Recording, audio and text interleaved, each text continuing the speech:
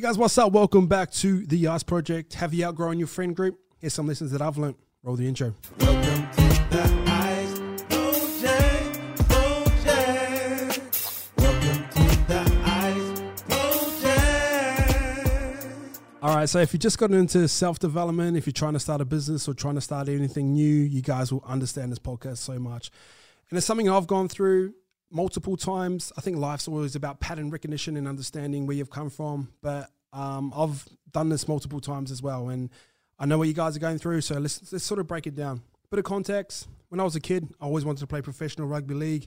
Had guys in my team that are a lot better than me when we were kids. But I knew if I wanted to get out, I had to do things differently than them. So for me, I was getting up early, going for runs in the morning. In the afternoon, I lived right by my primary school, so I used to go down and kick goals and work on my kicking game or sidestepping or anything like that. All my other friends was kind of just chasing girls and going out to parties. And at the time, the boys were sort of paying me out, going, oh, you're taking it too serious. Come have fun with us as well. And that was the first time I sort of recognized this pattern of for you to do something, you have to be doing something else different as well. And it was the first time that I sort of looked around and you'll learn this. Sometimes you think the people that are closest to you are actually your biggest critics, and your biggest fans are people that don't even know you. And this is just a lesson in growth. Much like when you're going for growing pains, much like when you're going through puberty and you're starting to get a little bit taller, your body starts to ache. That's a growing pain. If you're trying to get fitter and you're going for runs and sort of shit like that, that's a growing pain. It's going to be hard. There's a growing pain there. If you're trying to start a business, trying to do anything out the norm, you're going to get paid out from your closest group of friends. So understand that. This is really key important. If your mates are starting to pay you out or your family's starting to pay you out because you're trying to grow into a different direction, it's part of the process. It's necessary. You need to go through that to get to the next point as well. Next part, moved into rugby league. I was into different things. I was into reading. I was into taking photos. I was into making videos, all good things that help me in good stead right now. But at the time when you're a professional rugby league player, not cool to read books, not cool to take photos. I used to walk around with this camera and boys be like, bro, what are you doing? Same thing as a pattern recognition of going, oh, he thinks he's better than us, or what are you doing that for? That's not what we do around here. You got to be doing what we're doing. That was the second time it happened. Next time, me, Chico, and Normie used to all live together.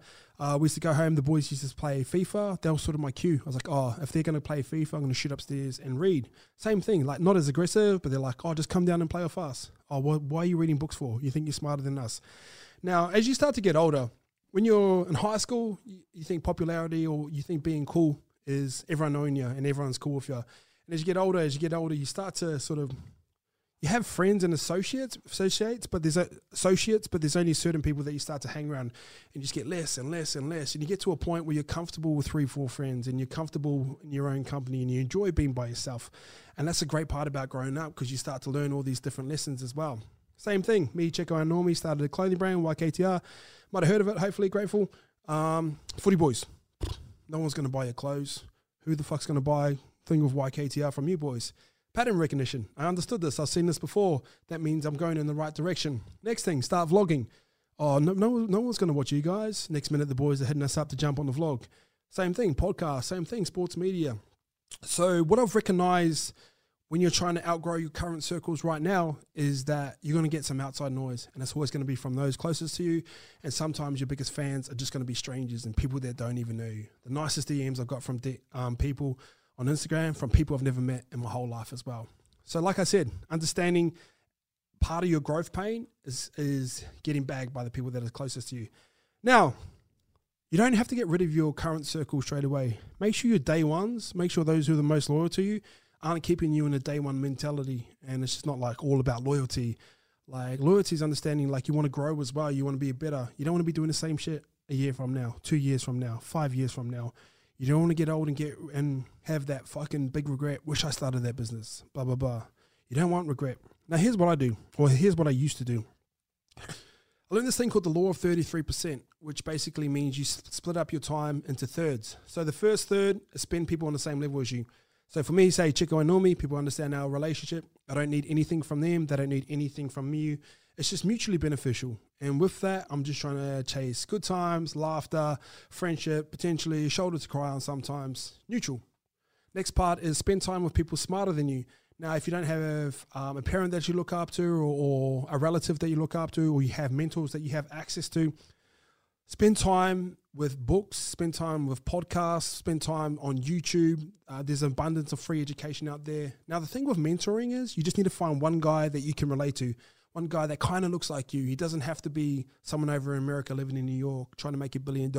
He could just be some guy that's potentially from your hometown or someone over from you as well. Start to absorb their information and you can learn from them.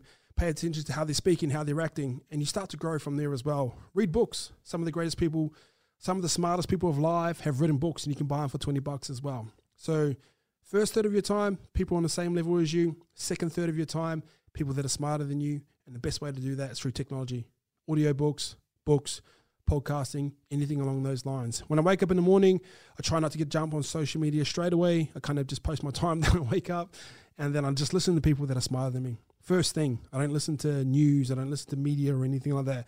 People that are smarter than you, soap your mind. Get people that are smarter than you into your brain straight away. Last part, helping people. Spend time that are probably less fortunate than you. And it doesn't always have to be charity-based and going down and donating clothes to the homeless and stuff like that, which is something we do as well. But for me, I just do it through podcasting. People want to ask me questions and blah, blah, blah.